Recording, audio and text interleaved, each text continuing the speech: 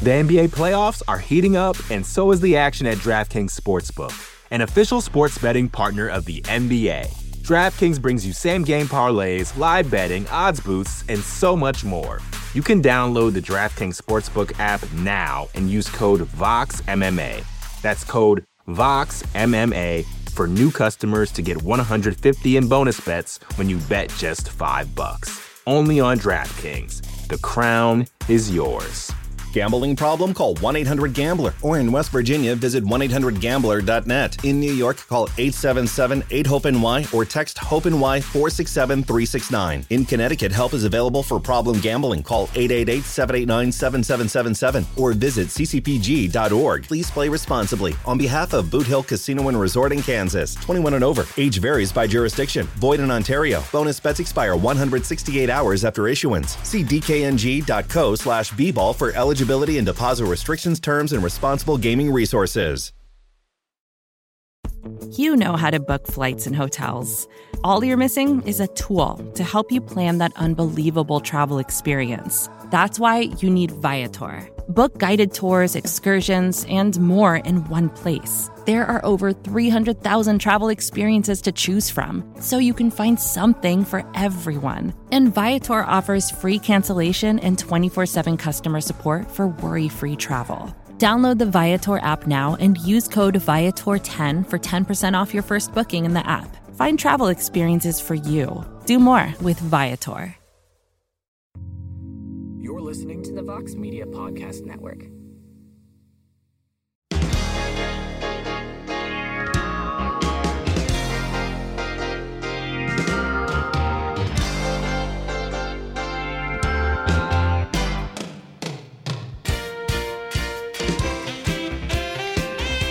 All right, everybody.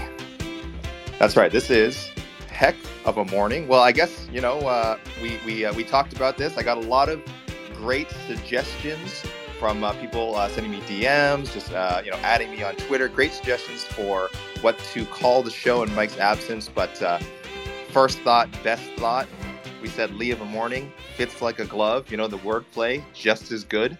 So that's what we're going with. It is Lee of a morning for the next couple of days. Hoping to do at least 2 shows this week, guys. I want to be with you on Tuesday and Thursday while the beloved Mike Heck is on a well-deserved vacation. The man has not taken a real vacation in I don't know how many years. Even when he's taken time off, he's still done interviews. He's still done shows. I think he might still be doing an interview this week. But otherwise, Mike is going to be in full Florida Mike mode. So feel free to listen. You guys can DM him on Instagram. You guys can add him on Twitter. I don't know if he'll get a reply. He's off the grid, and I'm glad he is. And he's just enjoying his great New England sports teams being in the playoffs. So, it's good. It's good that Mike is having that time. So we are here at Lee of a morning. We got a lot of stuff to recap, really. I mean, I know it's Tuesday, guys. I know the weekend has already, the Monday morning cooler buzz has already happened, but there was so much stuff to talk about. I think even on the MMA Hour and some of the shows we've done, it was hard to get it all. We had a UFC Vegas card, which somewhat was flying under the radar, maybe not as much as this upcoming card, but had certainly some implications for the heavyweight division, I think. We had 2 Bellator cards, Bellator making its annual trip to Hawaii.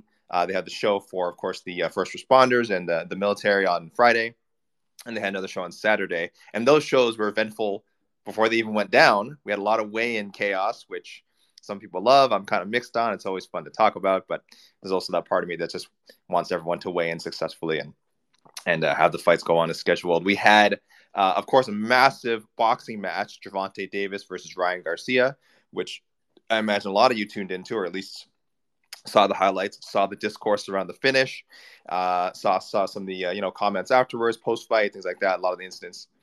And of course, every hardcore MMA fan's favorite topic, we had a lot of influencer boxing. I'm sure, again, you guys saw the highlights of those events as well. It wasn't just one event, guys. There was a Misfits boxing event. Misfits Boxing is the KSI-led influencer boxing promotion. And that went on Friday. That was headlined by Le'Veon Bell versus JMX. Not 100% sure what a JMX is, but that's what that was. And the next day, early in the day, it was a UK show We had Kingpin Boxing, Kingpin spelled Kingpyn, excuse me. We had Kingpin Boxing, which was also a bunch of influencers, and headlined by Austin McBroom. And what people help me with this? What am I? Listen, people should know I'm almost 40 years old. And Ensign Gibb, excuse me, and Ensign Gibb, Austin McBroom too.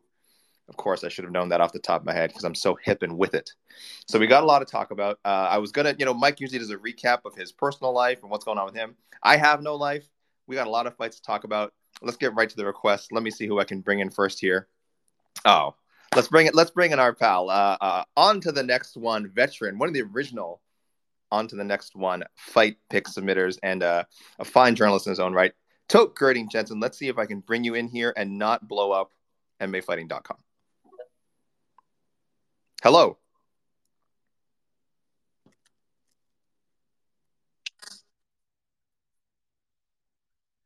I haven't checked. Oh, yeah, I should have mentioned. Thank you, Toke. I should have mentioned. That's right. We have the draft, the 2023 MMA draft, fancy draft we did. Last year I didn't do great. Now I will check the poll right now and see how we did. But go ahead, Toke. Please go ahead with your. You'll go MMAfighting.com. Check that out, and our podcast as well. Yeah, but, I'm sorry, Toke. no problem. I enjoyed your draft. Your pick of Jake Paul was nothing short of shocking and the right pick at the same time, because you need to make people care about Bellator. How do you do that? Well, you get a guy who knows his audience, and that is what Jake Paul is. But my thing is this. So Curtis Blades, whoa, windy. Okay, Curtis Blades is now out of options in the UFC as I see it. With him losing this fight, he would have to fight, to quote Beneil Dariush, 10 more guys to get even a sniff of a title shot. So my question to you, do you think if Curtis Blades went to Dana White's office, if he's even invited, if he just went there and said, hey, can you release me? Would UFC just say, sure, we have no use for you? Because the way I see it, there's no use for UFC for him because he can just knock off contenders, and Curtis Blades will never get a title shot. So that's my question to you, AK, and have a fun time being the host of Lee of a Morning. Oh, thank you, Toke. See, it's catching on, guys. It's catching on. I heard some people say, Lee of a Morning doesn't make, why, like, heck of a morning is called heck of a morning. And I'm like, I'm not familiar with that phrase. I thought it was just because it's his last name. So Lee of a Morning, it's catching on. I think it might be trending by the end of today. I don't want to get too hyped up about it, but Toke, that's a great question and suggestion, because, yeah, listen, much of the talk after Saturday night is, where does Curtis Blades go from here? Because the guy has had so many near misses at a potential heavyweight title shot. The cards never quite lined up for him. He suffered some memorable losses, knockout losses to Francis Ngannou, to Derek Lewis. And I feel like those really stuck in the minds of the matchmakers and the fans. And he really did need to go on some sort of run, or at least knock off another contender. In this case, it would have been Sergey Pavlovich, who was just white hot in the heavyweight division right now. I think he has the longest active finishing streak in the UFC in any division. I think it's 5 straight knockouts, 5 straight wins, all by knockout. So listen, he's got a lot of buzz around him. Curtis Blades could have taken that away. The tactics a little questionable. Some might argue he wanted to show more. He wants to mix the martial arts. He wants to show why he's no doubt deserves a shot at the heavyweight title, that he's not just a wrestler. But he probably would have been served to do that. Without knowing what Curtis Blades makes, without knowing his salary, and I imagine, he's been around long enough. He's a heavyweight. He's main evented a few times. He's definitely in the 6-figure range. He's probably a higher ticket item for the UFC, as it were. And in that sense, I do think that there's a chance that were he to go to the front office and say, listen, it's just, we've kind of hit our natural endpoint here.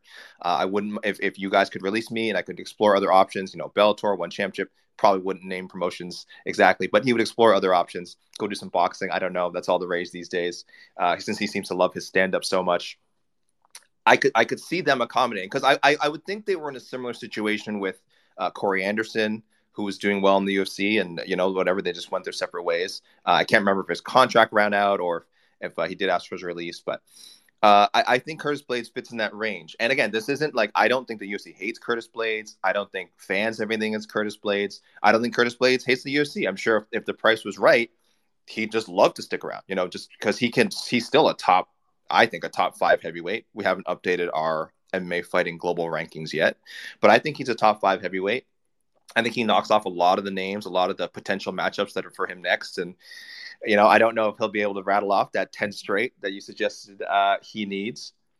But there's a lot of good reasons for him to stay in the UFC. Again, primarily if it's where he thinks the best competition is, and if he can, if they compensate him appropriately. But if he's determined to sort of get a fresh start and win a belt somewhere, it seems very likely it'll happen inside the octagon. And maybe he does have to pursue other opportunities. So definitely something to chew on there. Thank you, Toke.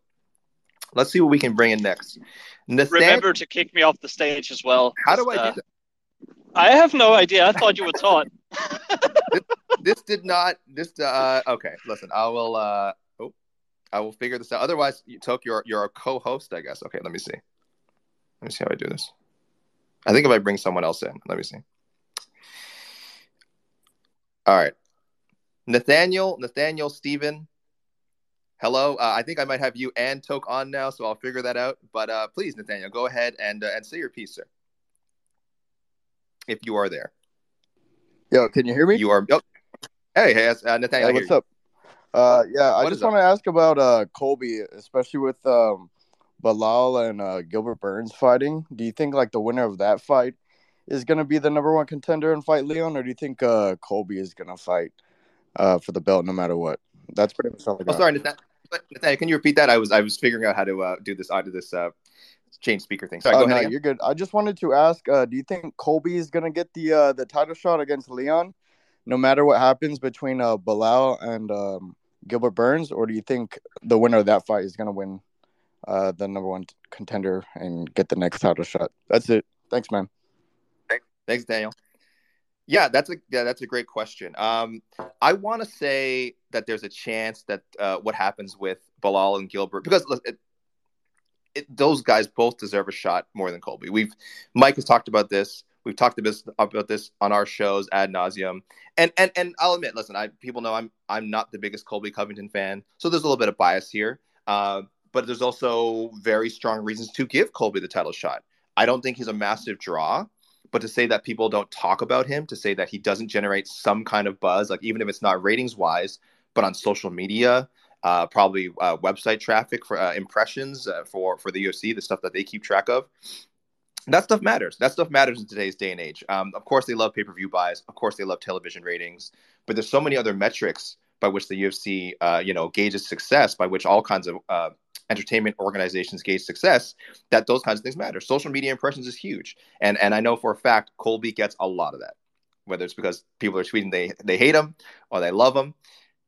He gets reactions, right? So there is a good reason. And again, I said, sort of talking about Curtis Blades, yes, Colby Covington has been inactive, but I don't think anyone would argue he's not a top a top 10 at worst, and I would think most people would agree top five. I don't know if he's in my top 5 anymore personally, but if someone puts him in their top 5, hard to argue. He took the former champion, Kamaru Usman to the limit a couple of times.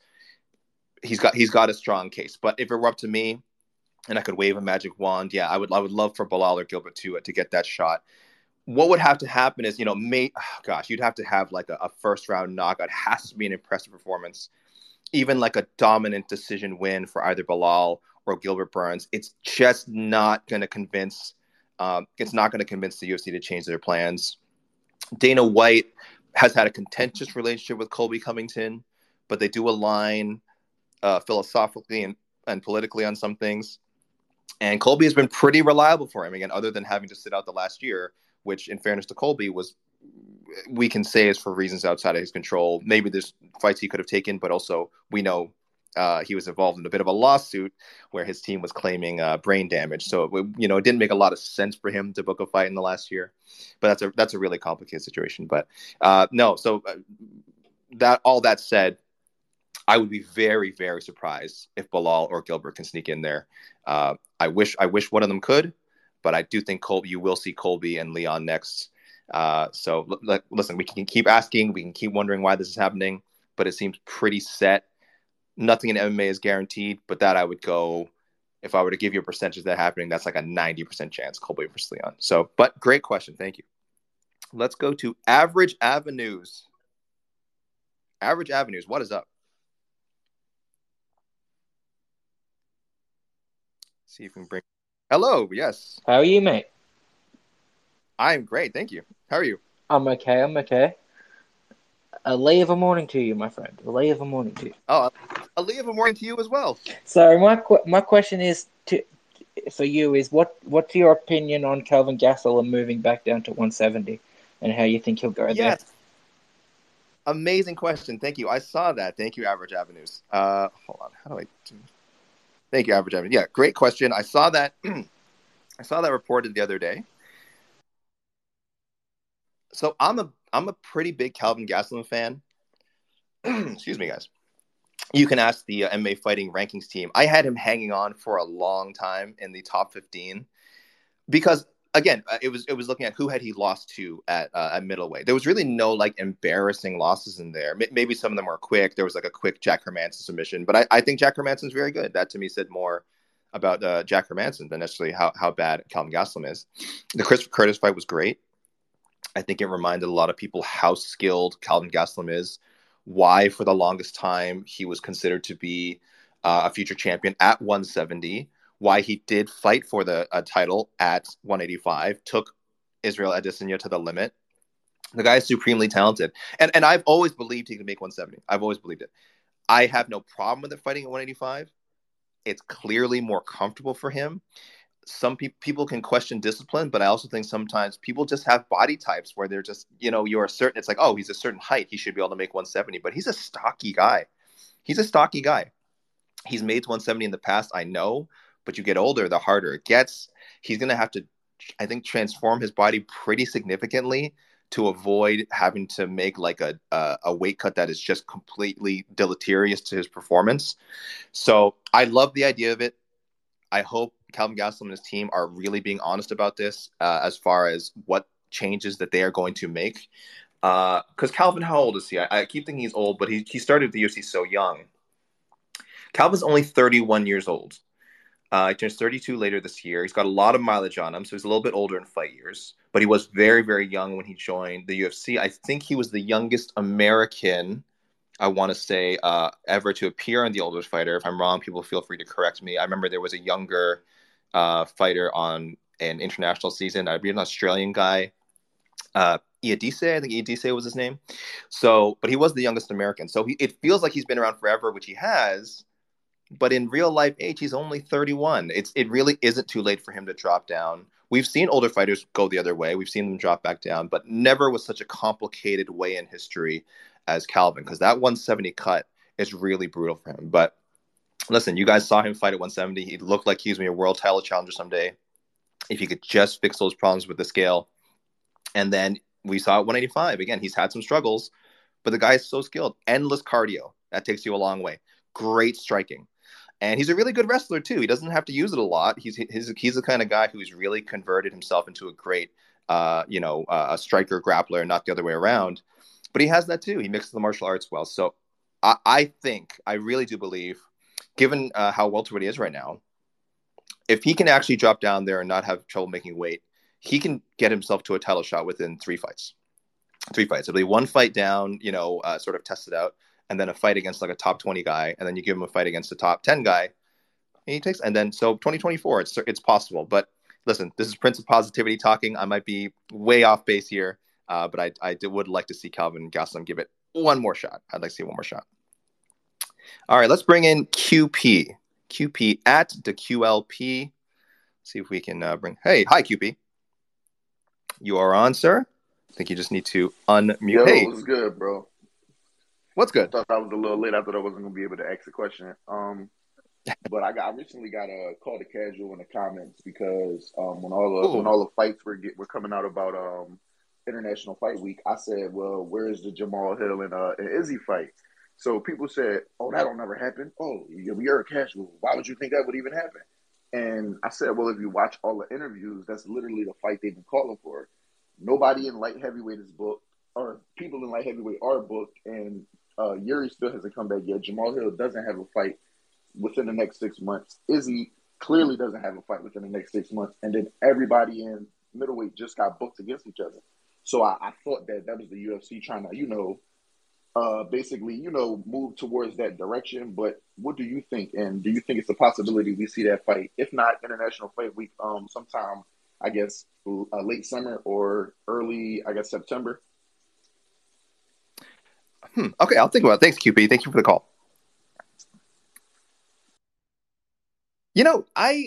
I don't think I'd heard too much about that matchup. Keep in mind, I don't read everything. I don't see every comment. Maybe I haven't been keeping up with Jamal Hill's and Izzy's comments about who they want next. But I don't mind that matchup at all. I agree. Light heavyweight's in a strange place right now. With we all want to see Yuri fight Jamal Hill, but that was such a bizarre situation with the injury. And then immediate relinquishing of the title, but then kind of later saying, I expect to be back, sooner than people may have initially thought. It was very, very confusing. So if we don't get him and Jamal Hill, I'm not sure what other great options you have at 205 at the moment. Let me take a quick glance at the rankings here. Ankalaev, where is this guy right now? I want to say he's not booked yet. Sorry guys, if you hear me clacking away, I'm just doing my quick research on the great tapology.com. Jan Blachowicz is also an option, but I think I've always wanted to see those guys run it back. I'm sure they'd much rather just kind of move on and get Jamal Hill, but it would feel weird to give one of them a title shot off the draw. It could happen. Regarding Jamal Hill and Izzy, I think that's a very smart call out by Jamal Hill if he's talking about it. People know I'm critical of Jamal Hill. I really hated some of the comments he made following Dana White's, domestic violence New Year's Eve incident. Jamal Hill really made an ass of himself.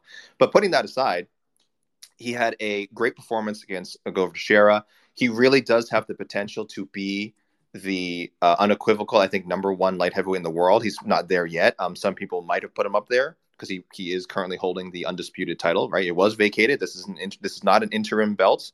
He is technically the undisputed UFC champion.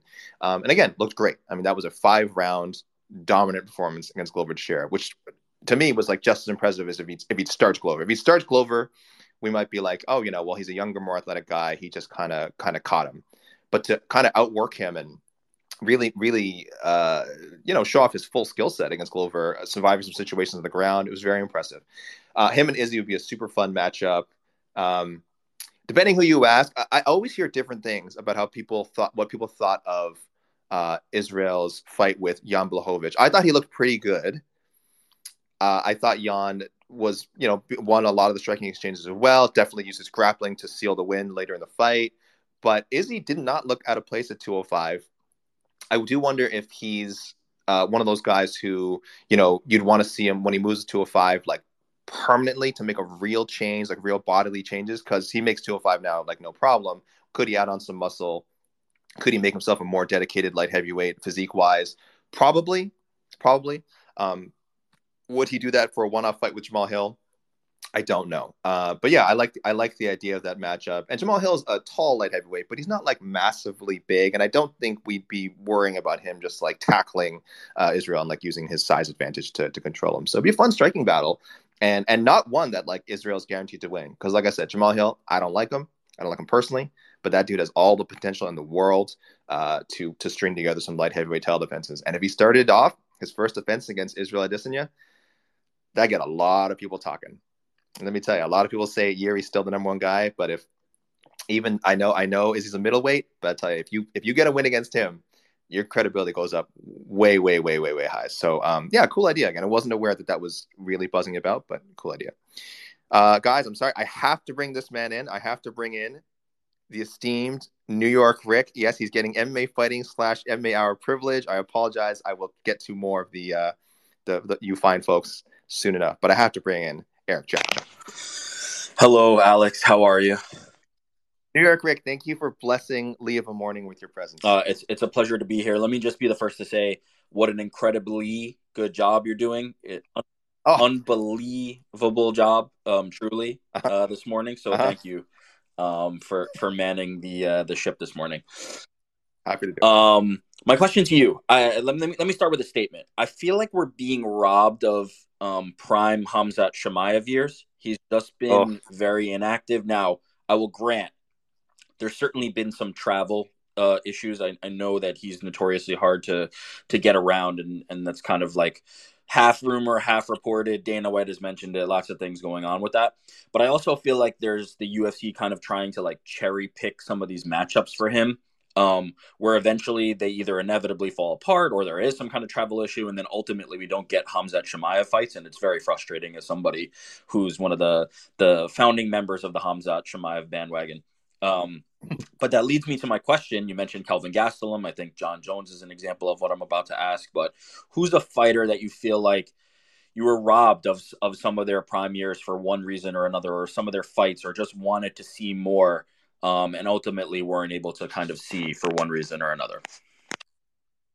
Oh wow, thanks. That is a great question. All right, I'm gonna have to think about this, but I will got to talk about a little Khamzat first as well.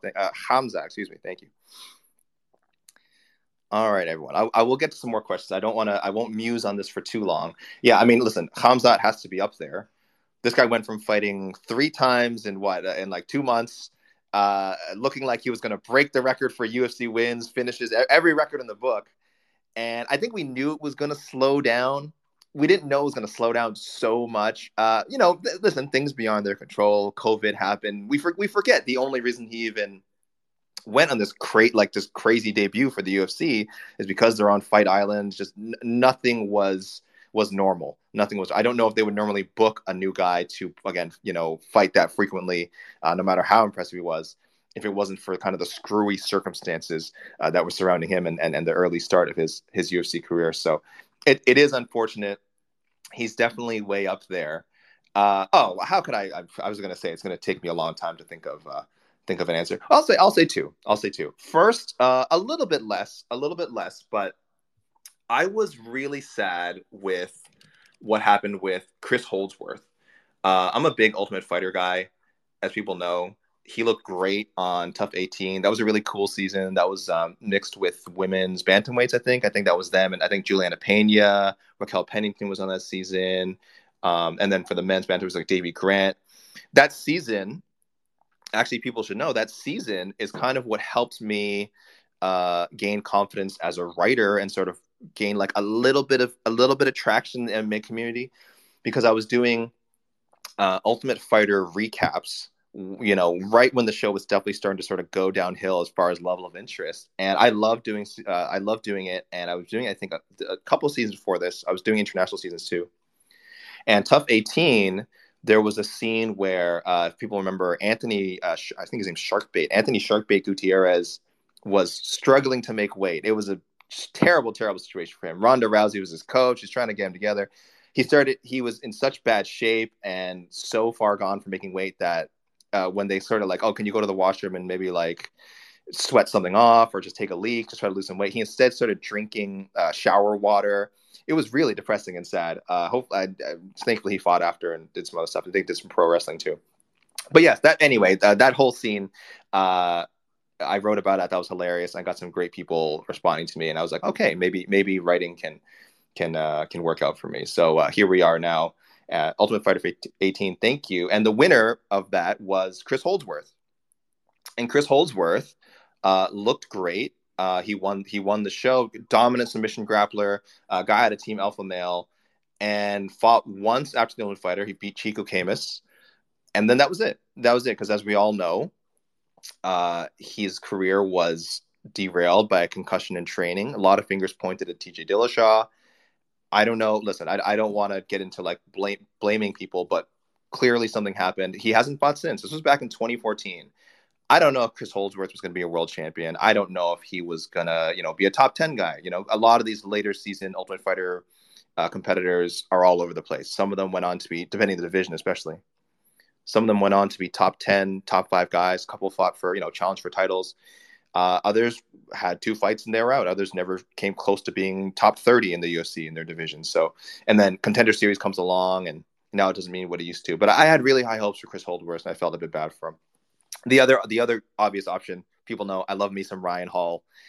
This guy just can't stay healthy, which is weird because he's not like he's one of those guys where you think because of his style, he's the greatest grappler I've ever seen in my life. It would be very conducive to longevity. He's not like getting into wars. He's not standing and banging, but he just cannot stay healthy.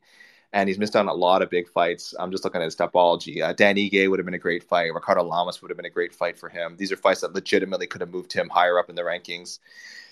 And it just didn't work out that way. So I have felt very robbed of the Ryan Hall experience. Another Ultimate Fighter winner, by the way. And that was back in 2015 when he won. 2015, he's fought 5 times since then. 5 times in 8 years. I feel robbed. Anyone else want to chime in, please do. But also, please keep those questions coming. Let's bring in, I got to bring in Tristan Gordet. I cannot do the show. I might have lost him. Tristan, I'm sorry. Tristan, if you're out there and I missed your call, please try and chime in again. Four Corner Sports, another heck of a morning regular. So here we go. Hey, AK. It's actually nice speaking to you. What's it called? I wanted to get your thoughts on so the main event that happened with Pavlovich and Blades. Do you think that Blades is suffering from the Kamaru Usman effect? And what I mean about that is he got to the dance, he got to the UFC by wrestling, and I feel like he has possibly like the best skill set in the heavyweight division. But what I mean about the whole Kamaru Usman effect is that he fell in love with his striking. And I felt that, I think Jed had possibly tweeted this out, or somebody from MMAfighting.com has tweeted this out, that if he would have used his IQ and just tackled, Sergey Pavlovich and forced Pavlovich to try to get up and, try to use offensive wrestling to try to avoid being on the ground, we would have seen a different fight and it would have favored Curtis Blades. But do you think that Blades is suffering from the Kamaru Usman effect, from just falling in love with his striking? That's what it seems with a lot of wrestlers now. They knock people out. I remember he knocked out Chris Dawkins, and I was surprised about that. Though he was in a stretch it out. But I don't know. I just thought that Pavlovich had we would have seen a lot of more answers. More questions answered if Pavlovich would have lasted, going into the second round. I actually picked Pavlovich to win by round 1, TKO. And I wanted to get your thoughts on the Ryan Garcia Tank Davis fight. And then lastly, I know you're a big NBA fan. I know your Raptors are not in the playoffs. Which team are you rooting for in these playoffs? All right, thanks, AK. Thank you, Four Corner Sports. Thank you, sir. First I'll answer. I'm kind of rooting for the Denver Nuggets. I'm a fan. I just love Nikola Jokic. I think it's always awkward when a guy who's won multiple MVPs has not even made it to the NBA Finals.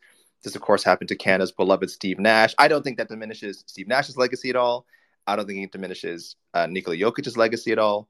But it is nice for someone who's and I don't think Jokic is going to win it again this year, but there's a chance he wins the MVP again. He's in the top 3, and to win 3 consecutive MVPs and not make the NBA Finals ever, which again there's still time, but it should be this year. This year would be really good for him. Would be shocking. So rooting for them. Also rooting for the Phoenix Suns a bit, for our beloved Shaheen Al-Shadi, who he's been suffering quite a bit. He's very hopeless. I think they have a strong chance, if not this year, next year. But I don't know if Shaheen Al-Shadi can take much more of this, what this team has been putting him through the last couple of seasons, coming pretty close, and also having some embarrassing flameouts like last year. So Denver and Phoenix, anyone but Boston, New York, or Philadelphia, those teams can get stuffed. Davis versus Garcia was so I was covering a lot of that for MMA Fighting. Very cool fight. I agree with a lot of the analysis that Garcia he won the first round. He wasn't doing badly in the second round either. It looked like, before the knockdown happened, it looked like it was a pretty even round. Garcia probably, if he kept up strategy, would have won that round as well. So, did he get over aggressive? Did Davis just figure him out?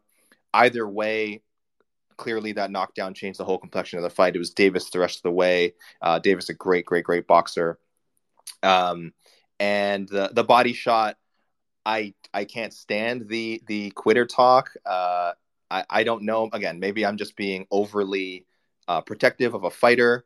But when you saw the replay, I mean, that shot, he stepped right into that Davis liver shot.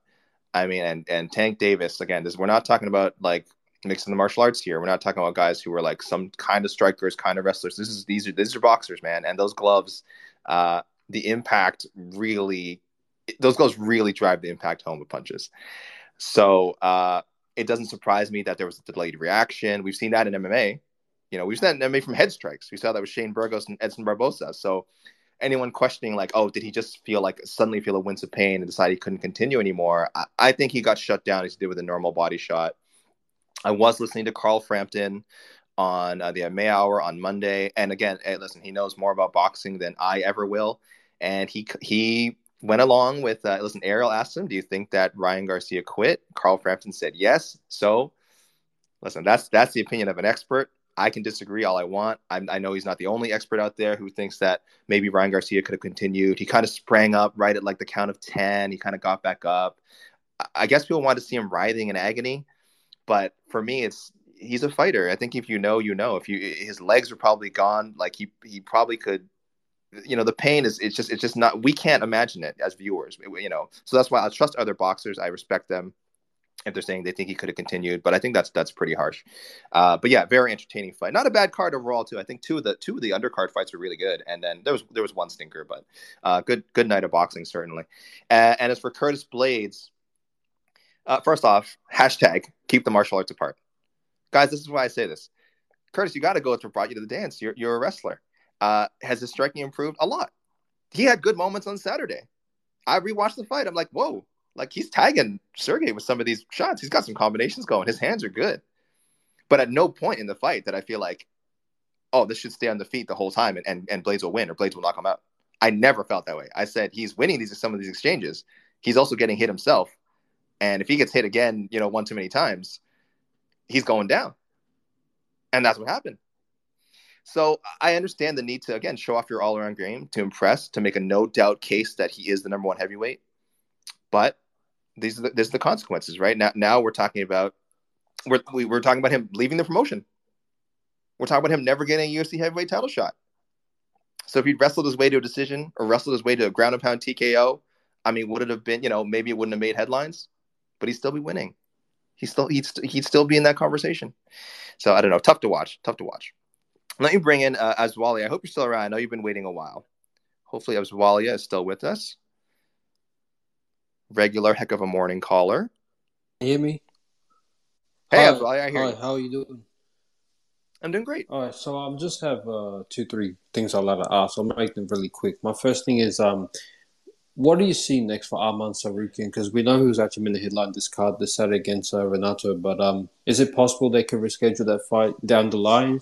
Or you think it'd be a good time for the UFC to push him out and fight the loser of the Beneil Oliveira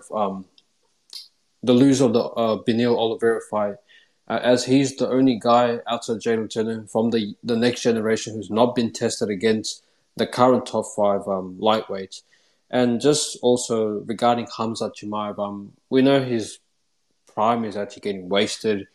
He's probably screwed up his chance at getting the welterweight title, even regardless if he were to go back down there. Because, first of all, Bilal and Gilbert, they're going to be fighting for the title. And, even if Gilbert were to win that fight in 2 weeks' time, he still lost to Khamzat. And obviously, Khamzat's in a position where he could still request for the title. But I think it's best if he just focuses on middleweight because, that's probably the better weight class for him anyway. And if he wants to find the welterweight title, I think what I see the UFC do in the future is Dana will probably want him to win that belt first, get 1-2 title defenses, then fight for the welterweight if he really wants. And just my third thing is, what do you see when do you see the Conor McGregor and Michael Chandler fight happening? And yeah, that's it, man. Have a good day. Thanks, as well. Yeah, yep. A trio of good questions. I'm just making a note here so I don't forget them. Let's talk about Tsarukyan first.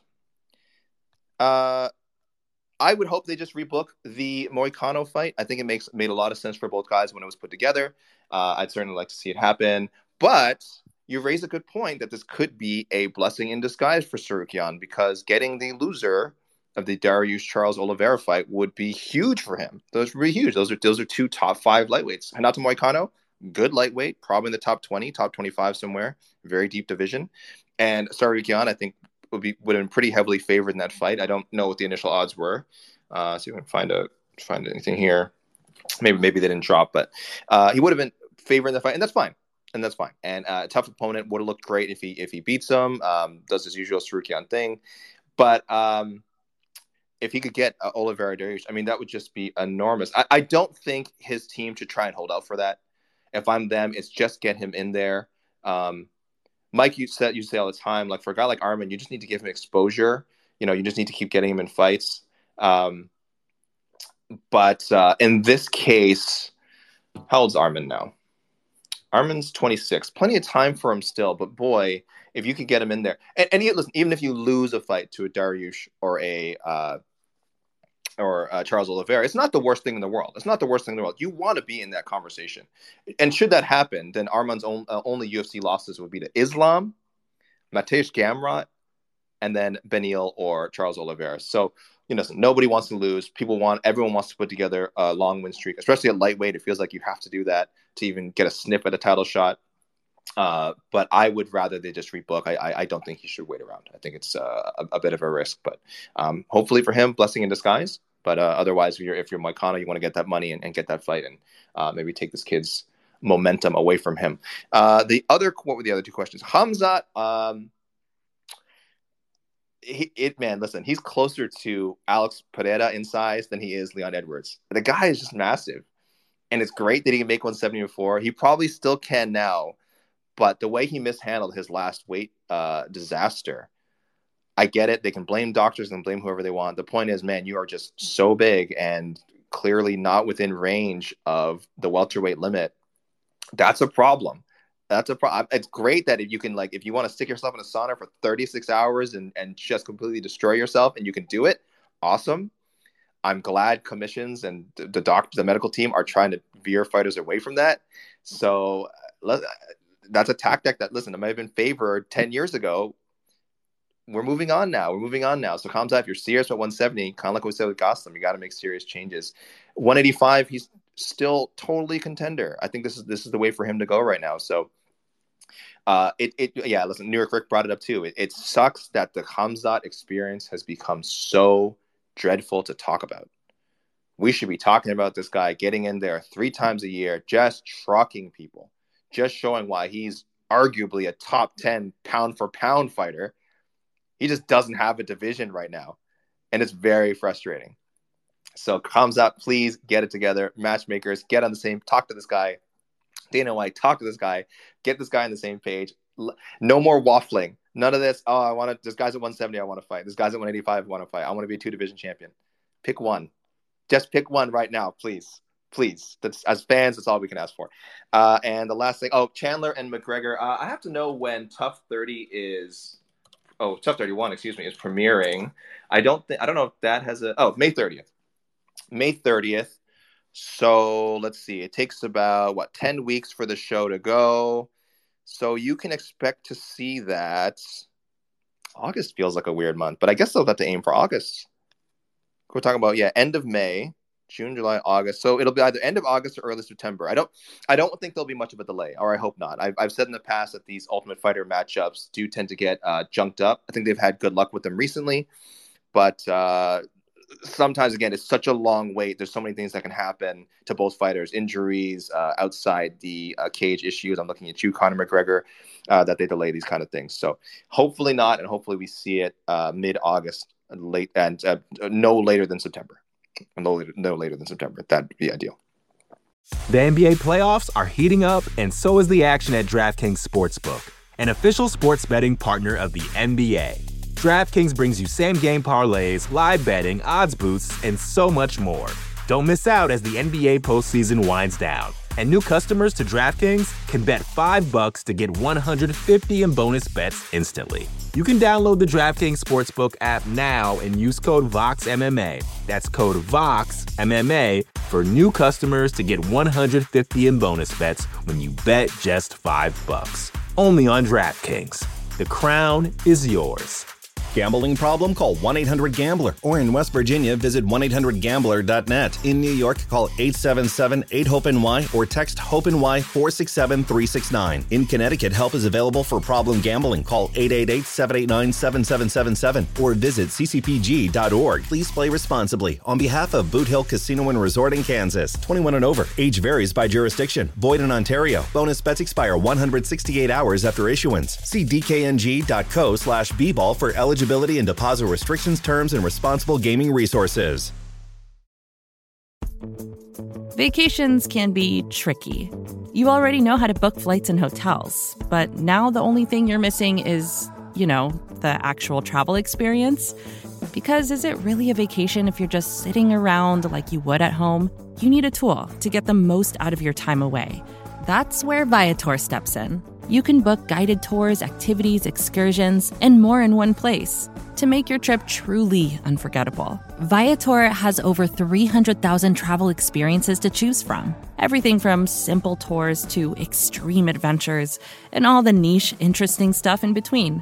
So you can plan something that everyone you're traveling with will enjoy. Real traveler reviews give the inside scoop from people who already been on the experiences you're considering, so you can plan with confidence. Free cancellation helps you plan for the unexpected. And 24/7 customer support means you can travel worry-free.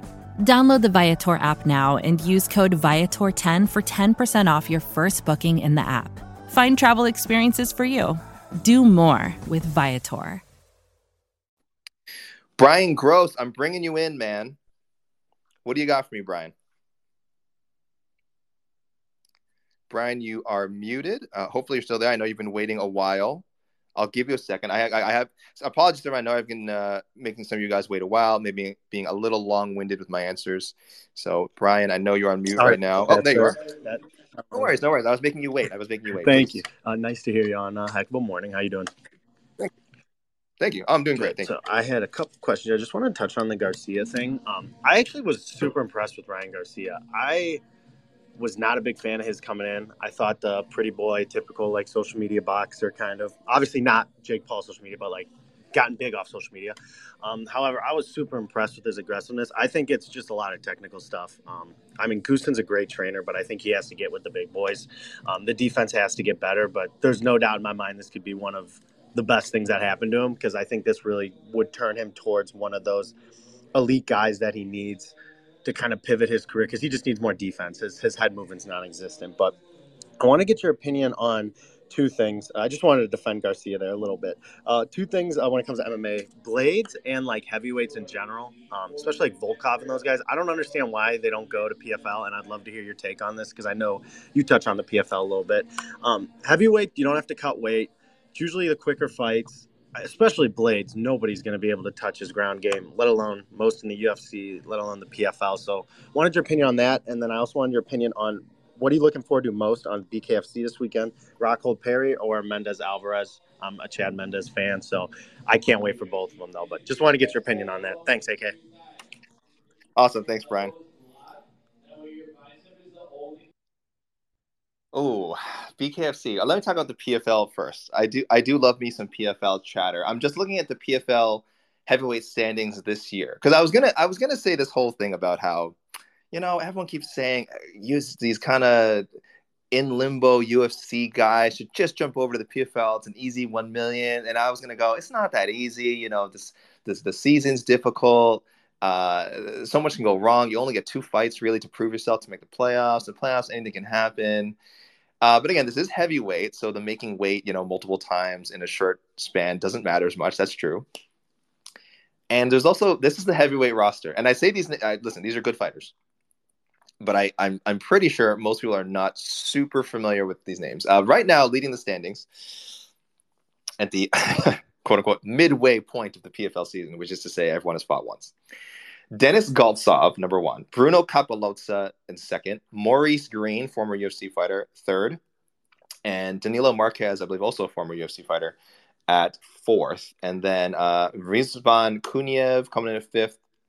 And then behind them, Henan Ferreira, Jorgen De Castro, Marcelo Nunez, Mateus Scheffel, and Cesar Ferreira. Is that former UFC middleweight Cesar Ferreira? No. It is, isn't it? I'm out of the loop here with the PFL. But yes, and now I guess now that I've said all those names, it's pretty easy to picture throwing Curtis Blades in there and just walloping this group, isn't it? It's pretty easy. It's pretty easy to picture that. So, yeah, look, it's an option for a lot. It's an option you want to think is available for a lot of fighters. Keep in mind the PFL. They still negotiate with people. I don't believe it's a flat rate necessarily. They still pay people per fight. I don't believe it's a flat rate. At least if you talk to Anthony Pettis, he certainly was saying he was making a good amount of money. He is making a good amount of money there, I think, regardless of whether he wins the tournament or not. And he has not really come close in his couple of seasons there. So they're still negotiating. There's still a cost to bring in a guy like Blades. And again, and same thing for Blades. For Blades, you still, yes, that $1 million prize, tantalizing, but fight by fight, you still want to make a good amount of money. So fighters might be willing to take a little less than their market value to get to the PFL, again, with the promise of the $1 million prize at the end. But like any promotion, there's organization. Negotiations that need to be done. So it's a very good option for him. It's a very good option for Curtis Blades. And, if what happened that was suggested earlier happens, that he does decide to go to the UFC or the UFC goes to him and there's a mutual parting of ways, listen, this is a great option for him. I would not be surprised if you see Curtis Blades in the PFL someday. Maybe not soon, but someday. It's a great place for him to go. As for the BKFC, I could tell you I'm a purist, and I really want to see, the Eddie Alvarez bare knuckle fight, Chad Mendes. It's great. This sounds so cool. How can you not be fascinated by the train wreck that is Luke Rockhold and Mike Perry? The trash talk, I don't know if there already has been some. If there has, I've probably been ignoring it, but I know I won't be able to ignore it for long. Dreadful, I'm sure, wherever it is, or if there's more to come this week. The matchup, very bizarre. Not a fight. It's one of those fights. If it was proposed in the UFC, if someone said Mike Perry versus Luke Rockhold on an episode of On to the Next One, my best friend Mike Heck and I would call that straight up doo-doo. We'd be like, it's a terrible pick. Why would you put Mike Perry in there with Luke Rockhold? But the world of the BKFC, it's a different universe, man. There's you throw two fighters in there, suddenly anything is possible. Let me paint that in the nicest light I can. Suddenly anything is possible. And God help us, we are getting Mike Perry versus Luke Rockhold. I think when this is made, everyone's just assuming Mike Perry's going to knock Luke Rockhold out. But he's kind of a smaller guy. Luke Rockhold is I think he's a better striker than people think. He's certainly, more well known for his grappling. But you think he's a better striker than people think. And I think the size is going to matter. So I'm not making a prediction. God help me. If you think I'm making a prediction on this fight, listen, you got another thing coming, because I'm not even going to try to say who's going to win. But I do expect randomness, chaos, and fun. And combat sports is supposed to be fun. So can't believe I'm saying this, but yes, I am leaning towards the Mike Perry, Luke Rockhold fight as being the more must-see bare knuckle battle. But goodness me, what a tough question. All right, let's bring in who's this young man? Who's this guy? Michael Heek. Mike Heek. Mike Heek, are you there? Can you hear me, AK? Yes, Mike Heek, is this you? Yes. Am I pronouncing that right? You're pronouncing it right. And let me just say right off the bat, you have a face for television and the voice of an angel, AK. You are just crushing thank you. Absolutely crushing it. Stop it. I'm out running errands right now. But I did have a question for you, AK, because in a little under 2 weeks' time, we have UFC 288, the return to Newark, New Jersey, and the main event is Aljamain Sterling versus the returning Henry Cejudo. And nobody has been more excited about Henry Cejudo coming back than I. of course. Yes. But I'm curious to get your thoughts on this. If you're the UFC right now, who are you rooting for to win that fight? Are you rooting for Aljamain Sterling to win that fight, or are you rooting for Henry Cejudo to win that fight? And I ask this because it seems like the UFC kind of wants the belt off of Aljamain for some reason, but Henry Cejudo, if he wins, he'll probably fight Sean O'Malley, and then he's probably not going to fight anybody until it's Volkanovski or bust at that point. So if you're the UFC, long term, who are you rooting for in that fight? Who do you hope comes away with the Bantamweight Championship of the world? I will get out, I will listen, and you are just crushing it, my best friend. Oh, thank you, Mike. Thank you, and thank you for still making this a heck of a morning. Thank you. God, that was lovely, guys. I'm emotional. I'm sorry. I have to make a little note here, and the note is not to cry when I hear my best friend's voice. Yeah, look, Aljo's such a weird case because whether you like him or not, I feel like he should be a bigger star than he is. There was a huge issue when he was coming up as a contender where, for whatever reason, the UFC refused to put him on main cards. They just would not put him on main cards. You can make the case that this was, as they were getting on ESPN, so maybe he was better served being on, ESPN prelims anyway, before pay-per-views, and that's fine. That's a fair argument. He probably did get some exposure that way. No complaints there. A lot of fighters like going on earlier so they can enjoy the main card. So they can go back, shower, whatever, get checked out, and then they get to be seen later on camera watching the main event. So I'm sure it wasn't the worst thing in the world for Aljo, but it did feel like they weren't really behind him promotionally. I don't know the reasons for that are. I think charismatic guy, I think good-looking guy. I think a pretty exciting fighter. I know there were some decisions in there that, some forgettable decisions, but every fighter has those. Comfortable on the microphone, definitely likes to talk a lot. Again, love him, hate him, agree with them, don't agree with them, likes to talk a lot. The UFC is usually down with that. And then he's had this really kind of strange championship run with the disqualification. And then I guess people didn't find the second win over Jans that convincing. And then he beats a one-armed TJ Dillashaw. And now they match him up with someone that we know the promotion does like, in Henry Cejudo, which is a bit strange because Cejudo left them high and dry when he retired. And Mike rightfully asked the question, who should the UFC be rooting for the UFC 288 main event? I think I would like to say neither man. I would like to say that the UFC is impartial, but I'm sure internally they do have plans for one of these men. I think Cejudo. The fact that they're bringing him back, I'm going to give the UFC the benefit of having foresight here. The fact that they're even bringing Cejudo back and giving this title shot tells me they've had some discussion about him not just coming back and this being a one-off. It helps them if they want to push a Cejudo versus Alexander Volkanovski super fight someday. That's been talked about for a long time. Mileage may vary on that one. I think it'd be a cool fight. It's not on the top of my list of dream fights, but it'd be cool. It'd certainly be cool to watch. Cejudo very interested in becoming champ, including his gold medal. So I think they're leaning slightly towards Cejudo. I don't know where they go with Aljamain if he beats Cejudo. Yeah, Sean O'Malley. And in that case, I'll probably definitely be rooting for O'Malley to beat Aljo. But Aljo losing the belt also kind of solves the Merab problem. Merab Dvalishvili's out there. He is not going to fight Aljamain Sterling.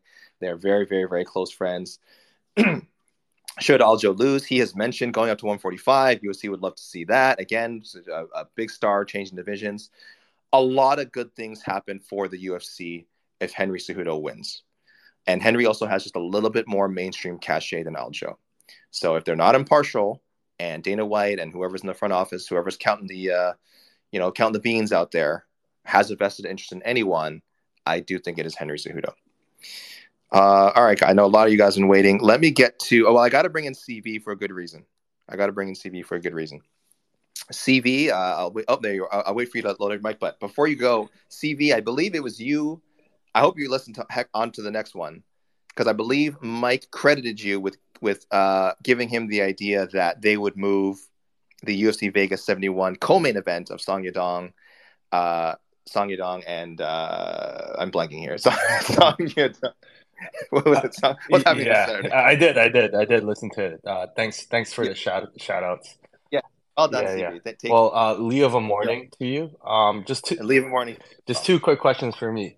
First off, how do you think Patchy Mix fares against the cream of the crop of the UFC's bantamweight division, Oh, I love like it. I Aljo love it. or even Marab? And I love that. second question, non-MMA related.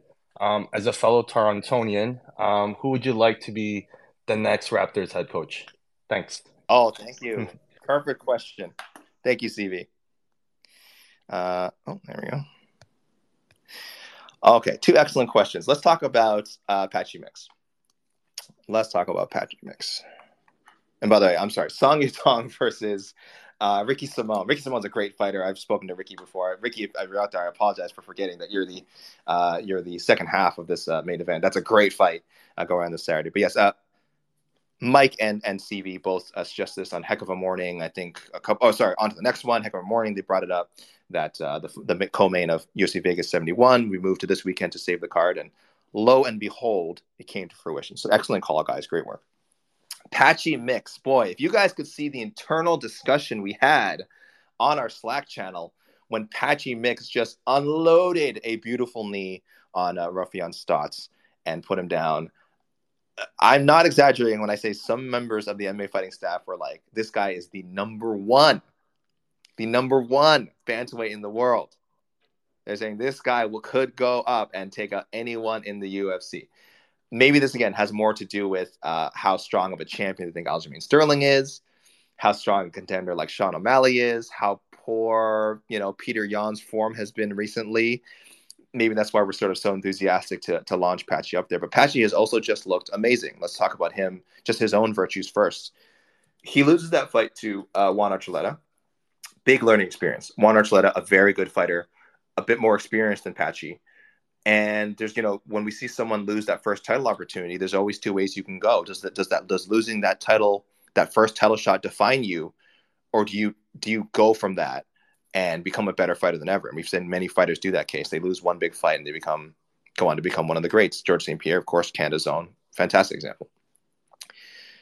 He loses the fight to Archuleta, and then submission of Albert Morales, submission of James Gallagher, unanimous decision win over Kyoji Horiguchi in the opening round of the Bantamweight World Grand Prix. That, to me, at the time was a shocker. Even given the size difference, even given how highly I think of Patchy, I still thought that was going to be a Kyoji win, and Patchy convincingly beat him. That was great stuff. Chokes out Magomed Magomedov, one of the guys a lot of people were avoiding in the Bellator Bantamweight division. Chokes him out. And I was picking Stotts to win a decision on Saturday. On Saturday, I was off. Beautiful knockout. Not 90 seconds in. Patchy's legit, guys. I know. A lot of us only have time to keep track of one promotion. That's fine. I'm not judging anyone who only watches UFC or only watches one or PFL if that's a thing. But if you're missing out on this Bellator Bantamweight division, you're missing some good stuff, because Patchy is legit, and so is Raufeon Stotts. I don't want people to look at this like, oh well, he just Raufeon now should drop out because he lost. No, Raufeon was on a run before running into Patchy. Raufeon's a top 15 bantamweight. Is Patchy a top 5 bantamweight? I think so. I'll give my personal ranking now. I have him behind Aljo, Merab, and maybe just O'Malley. And that's based on accomplishments, because I really value that O'Malley win over Yan a lot. If you're asking me who would win a fight between Patchy Mix and Sean O'Malley tomorrow, I mean, look, you got to set the odds, I think, like minus 200 Patchy, minus 250. I don't know. I'm not a great odds maker, but he's a significant favorite in a matchup with Sean O'Malley. Sean O'Malley does have the name value, so I could be wrong. Just based on that, Sean O'Malley could open as the favorite. But if anyone who's watched both guys fight, Patchy is just a super dangerous guy. Again, well-sized for the division. Great grappler. We're talking about that knee knockout. He's an outstanding grappler. He's such a fun grappler to watch. I pick him over O'Malley. I pick him over the current version of Yan we've seen. I don't know, Yan's just in a bit of a slump. I would pick him over Chito Vera, Rob Font. I think the interesting matchups are Aljo, Sandhagen, and Umar. Umar, I pick almost to beat anyone. He just needs a few more for me to put him higher in the rankings. But yeah, O'Malley, Petr Yan, Chito Vera, two highly respected UFC contenders. I'm fine saying Patchy could beat them, or at least be in the mix with those guys. That's how impressed I was. Maybe I'm crazy. Maybe it's recency bias. Maybe it's both. And as for the Raptors, I'm really looking at Kenny Atkinson. Kenny Atkinson currently serving as the assistant coach, for the Golden State Warriors. And I like the Warriors. I don't want to see him go out in the first round, but should they get eliminated by the Sacramento Kings, I'm just saying, Kenny, you got to have some free time in your hands. Come up to Toronto. It's getting beautiful up here. We've got a beautiful sunny spring weather now. Come on up. Take a look. See if you like it. I've seen other suggestions. I was glad they didn't get Ime Udoka. I think that front office, his baggage is a little too much for me personally. Not to speak on his coaching skills, but really, again, we got a good culture up here. I don't know if I want to bring that element in. But Kenny Atkinson has done a great job with teams that are sort of in between. He kind of had that forced upon him the last time he was coaching the Nets before they brought in all the second wave of stars. He was kind of in limbo, and they kind of said, do what you can with this. And he did a great job developing a team that wasn't quite rebuilding, but wasn't quite contending either. And I think that's where the Raptors are going to be after this offseason. They're going to try to rebuild. It's going to be hard to do it. But anyway, enough Raptors talk. Kenny Atkinson, if you're out there, please come visit Toronto. Terrence Leverett, I know you've been waiting a long time. My Twitter friend, no jokes about the Raptors going back to Disneyland, please. But it'll be interesting for you, know. It's okay. So yeah, I appreciate you bringing me on. So I was calling to ask you questions in regards to you just asked one of the questions about Bellator, but one of the other ones I wanted to ask about is Alima requesting. She's been doing this for years, requesting a tournament, and Cyborg as well, with her being absent. Is it time to strip her so that way you get a Grand Prix on that? Terrence, sorry, it's a little bit hard to hear you. I don't know. Are you on speakerphone or are you on? It's a little bit. You're asking about Alima? Yeah. Can you hear me better? Oh, much better. Okay, it's a headset. Sorry. So yeah, with Alima being out not being out, with her being retiring in a little bit, is it possible that we get that Grand Prix before she leaves? We haven't had a women's Grand Prix yet, which I think is sad. In regards to Cyborg, she hasn't fought in a while. Would it also be beneficial for them to have a featherweight Grand Prix so that way they can sort that out? And the last question I had was in regards to, I know you kind of were trying to be nice about it, but I need you to be a little bit less positive when it comes to Ray Borg and them messing up the Ortiz fight. Who's in charge of that? Is this the start of something? Are we about to see a start of a flyweight division? And now it's supposed to be the start of it. And who do you think will be good in that division? Or will they have to bring other people? That's all I got. Thank you. Okay, thanks, Terrence. I'll touch lightly upon the flyweight thing. Yeah, listen, too bad for Ray Borg. It's on him as well. I know it's his responsibility. You signed the contract for 125. You should make it. But I've harped on about this. He shouldn't have been in position to have to do that in the first place. He's not going to say no to a fight with Koji Horiguchi. It's a great fight to get his career back on track if he wins it. And if they say, well, listen, you got to make it 125. Koji wants 125. He's going to say yes. But it's his management's job. It's Bellator's job to negotiate away from that, to say, no, we are not having our guy fight at 125. He just can't make that. Let's go for 130. And I know I heard rumors that during fight week it was changed to 130, but it was not how it was signed as a 125 fight. If there was going to be 130, they should have aimed for 130 when it was signed, or even better, 135. Koji is a former bantamweight champion. They don't have a flyweight division. Was this fight supposed to start a flyweight division as you suggested? We don't know. It wasn't billed as that, so it wouldn't even serve that purpose if that was the point, because they didn't even hype it up as such. If they were, that would have been a good idea to saying, yeah, listen, this is how we're going to start our flyweight fight with one of the greatest of all time, Kyoji, and a guy who's had so much talent. Everyone said could be a champion at 125. It wasn't built that way. It just wasn't built that way. So very frustrating for me. I hope Ray Borg's okay.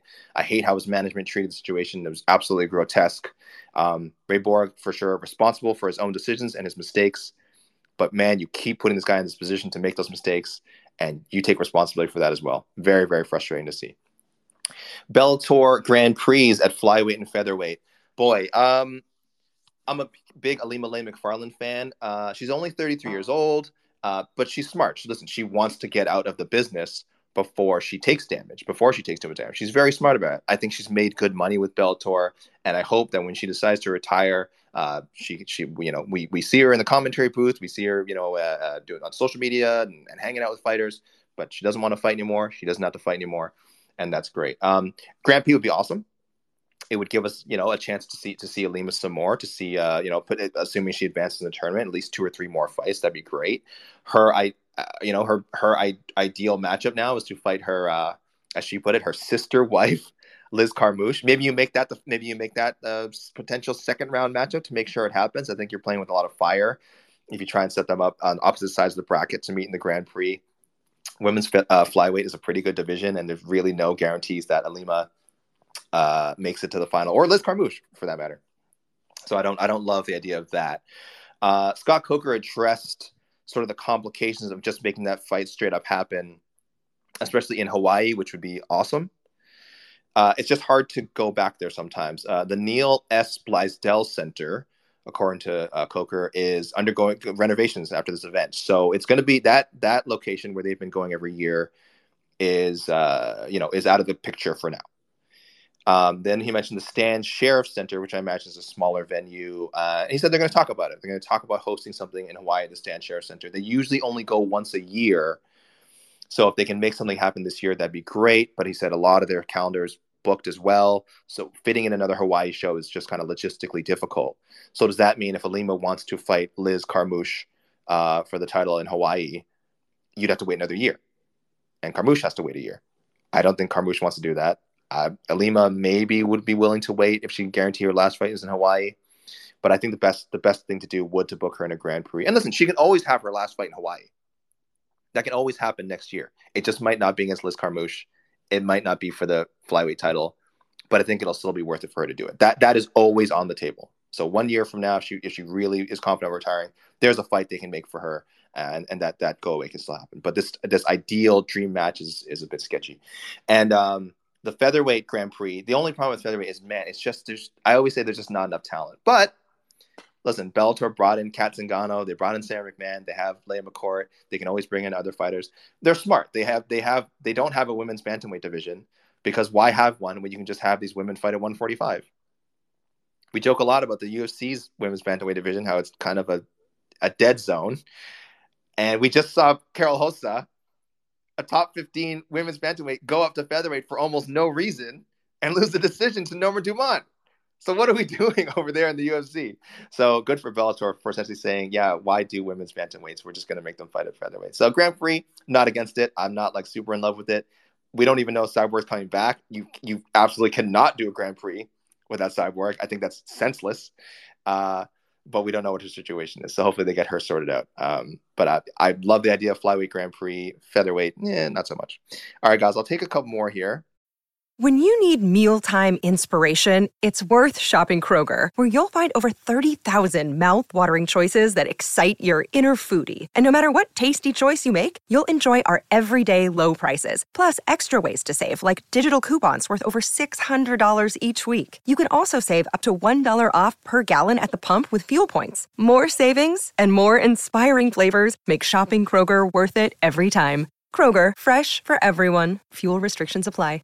Mother's Day is around the corner. Find the perfect gift for the mom in your life with a stunning piece of jewelry from Blue Nile. From timeless pearls to dazzling gemstones, Blue Nile has something she'll adore. Need it fast? Most items can ship overnight. Plus, enjoy guaranteed free shipping and returns. Don't miss our special Mother's Day deals. Save big on the season's most beautiful trends. For a limited time, get up to 50% off by going to BlueNile.com.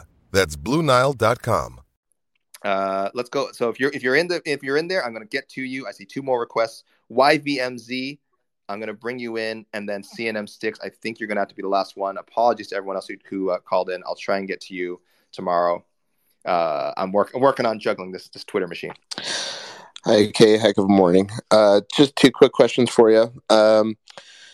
With the arrest warrant out for Nate right now, do you think the Jake Paul fight happens?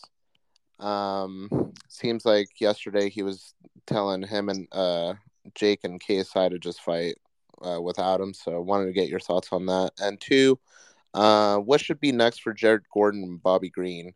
That disqualification obviously hurt both fighters, and so I just wanted to get your thoughts on who you think should be next. Thank you. Oh, thank you for the questions. Boy, that Diaz one is a whopper. Thank you, YVMZ.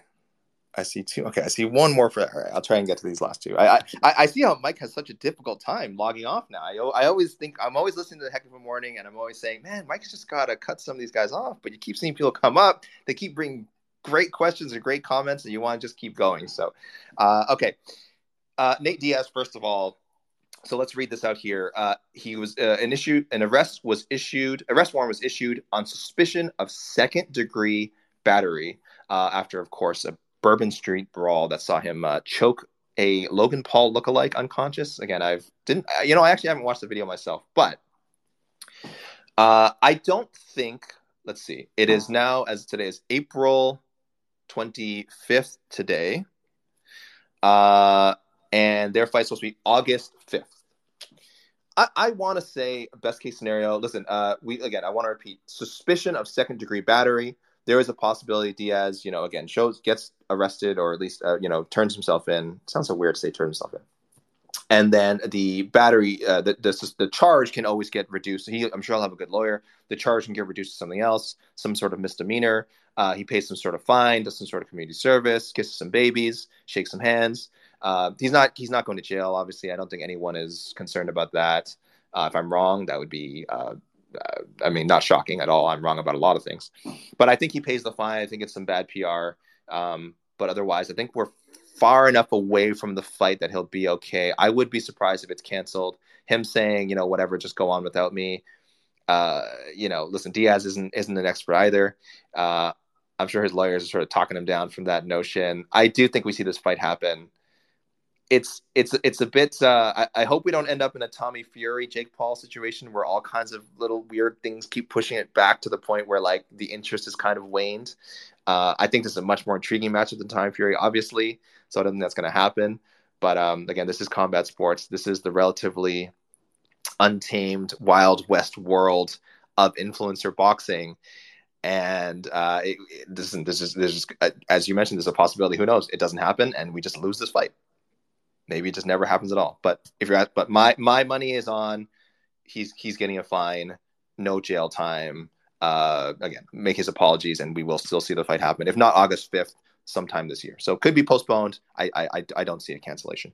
And Gordon and Green, as regular on to the next one contributor, Hayes III always says, run it back.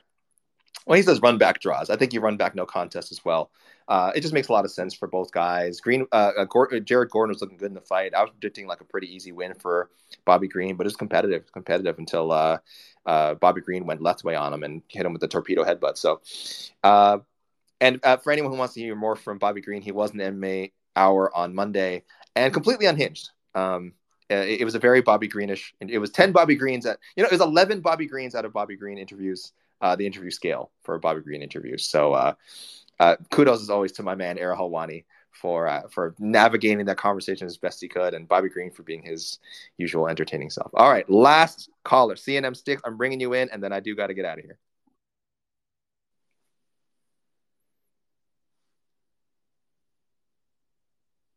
CNM, you are on. Are you with me? Did I wait too long? Let's see if we can get CNN. Hi there, Mr. Here. Lee. Hello. Hi, how are you doing today? I'm so happy that you're doing the show today. Thank you. I love it. I love Wonderful. it. I would go on. I wanted to just jump on. I'm actually trying to get ready for a meeting simultaneously, but I had to jump on to support you because you're one of my favorite MMA analysts. I think you're amazing. And I just wanted to very quickly, two questions. Well, actually one question, I guess you can say. But the Pennington and Aldana fight, pardon me, that's coming down the pipeline, no one's talking about. I just wanted to know your thoughts on that. And also the Hermanson versus Allen fight. I feel like this is really important for maybe both of them, actually. But especially Hermanson, he just kind of needs this win pretty desperately. So I just wanted to know your thoughts on it. And you take care of yourself, okay? You too. Have an amazing day. Thank you, CNM Sticks. Thank you. Thank you. All right, I definitely have to end there. Sorry, I see another request. I'm definitely going to have to. Thank you, Amelia. I will see if I can get to you on Thursday, or cross my fingers, I'll do a show Friday as well. But I'm going to have to take a stop here. So let's talk about Raquel Pennington, Irene Aldana, a rematch. I think a lot of people maybe don't remember their first fight. Very competitive. Excuse me. Very I don't say very controversial, but it was a split call that definitely.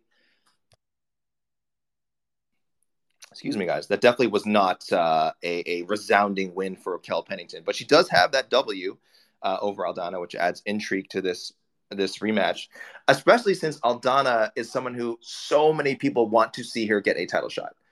As much as I've just criticized sort of the women's 135 division in the UFC, because some of the fighters, are kind of nondescript. Irene Aldana is very well known for being an exciting striker, a great power. Great personality. She's just really out there. She's part of this wave of Mexican fighters. Another one that people want to see her at least compete for a title. That liver kick of Macy Chiasson was one of the strangest, best knockouts I've ever seen. It was truly bizarre. But this matchup makes a lot of sense. I know people would just love to see Irene get the title shot right away. She did miss weight for the Chiasson fight. That doesn't mean they couldn't have given her a title shot. We've seen fighters get title shots under weird circumstances. I want to say Thiago Alves. There's probably a more recent example. Thiago Alves, I think, missed weight for Matt Hughes and then got to fight GSP. He did win by flying knee knockout, though. So this fight, it makes a lot of sense. Yeah, I get it. People aren't talking about it. It's people don't remember the first fight. Raquel Pennington, I don't even know if people know that she's on a 5-fight win streak. I think a lot of people maybe just are a little worried that Pennington wins and we get a rematch with her and Amanda Nunes, because it would be undeniable at that point. It'd be undeniable. If you think Aldana deserves a title shot and Pennington beats her, how can you deny Pennington a title shot? 6 straight wins, 2 wins over Aldana. I know the first fight with Amanda Nunes was not close.